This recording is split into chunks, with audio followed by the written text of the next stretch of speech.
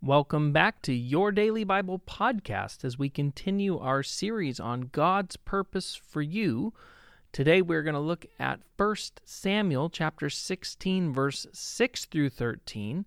We're going to talk about today when your purpose feels like it's on hold or deferred. So this story, before we begin, is a story about David. And to understand the context, I just want to tell you a little bit of the story that leads up to it. Samuel was the prophet of Israel, and he was the one who had anointed the first king, a man named Saul, to rule over God's people, Israel. But Saul is not turning out so well, and Saul was not God's choice for the nation. In fact, the people chose Saul because of his physical appearance. He looked the part, and so they wanted him, and God allowed them to make him king. Well, now God has told Samuel to go to a person named Jesse who lived in Bethlehem because there God's choice for king was, and he would anoint one of Jesse's sons, and he would be the future king that God had promised to the nation of Israel. So that's where we begin today. Samuel is there looking at Jesse's sons to anoint the future king of Israel. 1 Samuel 16, verse 6. When the sons arrived, Samuel took one look at Eliab and thought, "Surely this is the Lord's anointed." But the Lord said to Samuel, "Don't judge by his appearance or height, for I have rejected him." The Lord doesn't see things the way that you see things. People judge by outward appearance, but the Lord looks at the heart. Then Jesse told his son Abinadab to step forward and walk in front of Samuel. But Samuel said, "This is not the one the Lord has chosen." Next, Jesse summoned Shimei. But Samuel said, "Neither is this the one that the Lord has chosen." In the same way, all 7 sons of Jesse were presented to Samuel. But Samuel said to Jesse, "The Lord has not chosen any of these." Then Samuel asked, "Are these all the sons you have?" "There is still the youngest," Jesse replied, "but he's out in the fields watching the sheep and the goats." "Send for him at once," Samuel said. "We will not sit down to eat until he arrives." So Jesse sent for him. He was dark and handsome with beautiful eyes, and the Lord said, "This is the one, anoint him." So as David stood there among his brothers, Samuel took the flask of olive oil he had brought and anointed David with the oil. And the Spirit of the Lord came powerfully upon David from that day on. Then Samuel returned to Ramah. Okay, so one of the biggest stumbling blocks that we often have in realizing God's purpose for our life is that we feel like our purpose, that we feel we have direction from the Lord, but we feel like it's been put on hold.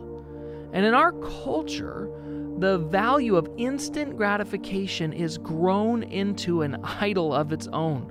We want answers immediately, and because of the internet and because of our smartphones and because of the world that we live in an instant gratification society. We want it now, and we can easily forget that development in God's kingdom and in God's plan and purpose does not run on our timeline. It's often a much more gradual process than we're comfortable with, than we would like. Think about the story that we just read about David. He was the most famous king in all of the Bible. David was anointed to be the future king by the prophet Samuel when he was only a teenager. But it would be many years until he actually took the throne and became the king of Israel. And those were difficult years.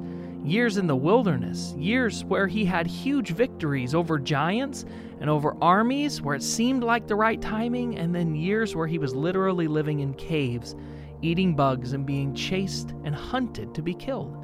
See, David was developed by God over a long time, over a long season. He wasn't just simply discovered and made king.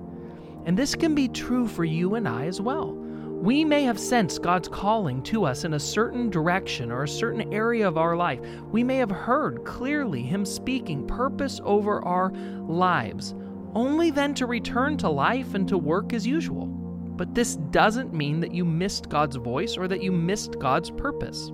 It means that God still is working on you. He's still building you. He's still completing the work that He began. You see, we can never forget that God is developing our character. God is developing our faith, the faith and character that we're going to need to fulfill the purpose that God has for us over time. See, growth and maturity are not instant. They're not. In no area of our life, if it's our health, if it's our finances, do growth and maturity happen instantaneously. But our role is not to try to climb the ladder of success on our own strength. We're not trying to fulfill our purpose on our own. Our role is to trust God's process and God's timing, and to trust that God is faithful to finish the good work that He began in us. See, we never know how God is using the little things in our life to develop and prepare us for even greater things. But the goal cannot simply be the end. It's the process, that God is with us, that He's walking with us, that He's working with us, and that what He's doing in your life today matters, even if it's not your end goal yet. Without today and the faithfulness today and His provision today and the faith that you will grow in today, we could never make it to the place where God is taking us. 1 Corinthians 2:9 says, "That is what the Scripture means when it says, 'No eye has seen, no ear has heard, and no mind has imagined what God has prepared for those who love Him.'" Let's pray. God, I am so thankful that You do have a good plan for my life, that You are the one who made that plan, that You are the one who began the work in me, and You are the one who will complete that work within me. Lord, I want to be faithful to live each day learning the lessons that You have designed, created for me to learn. I want to grow in my faith. I want to grow in my trust. I want to grow in my patience. I want to grow, God, as a disciple, following You in Your ways, because I know that You have even greater things in store for me and for us. And I thank You for it. In Jesus' name, amen.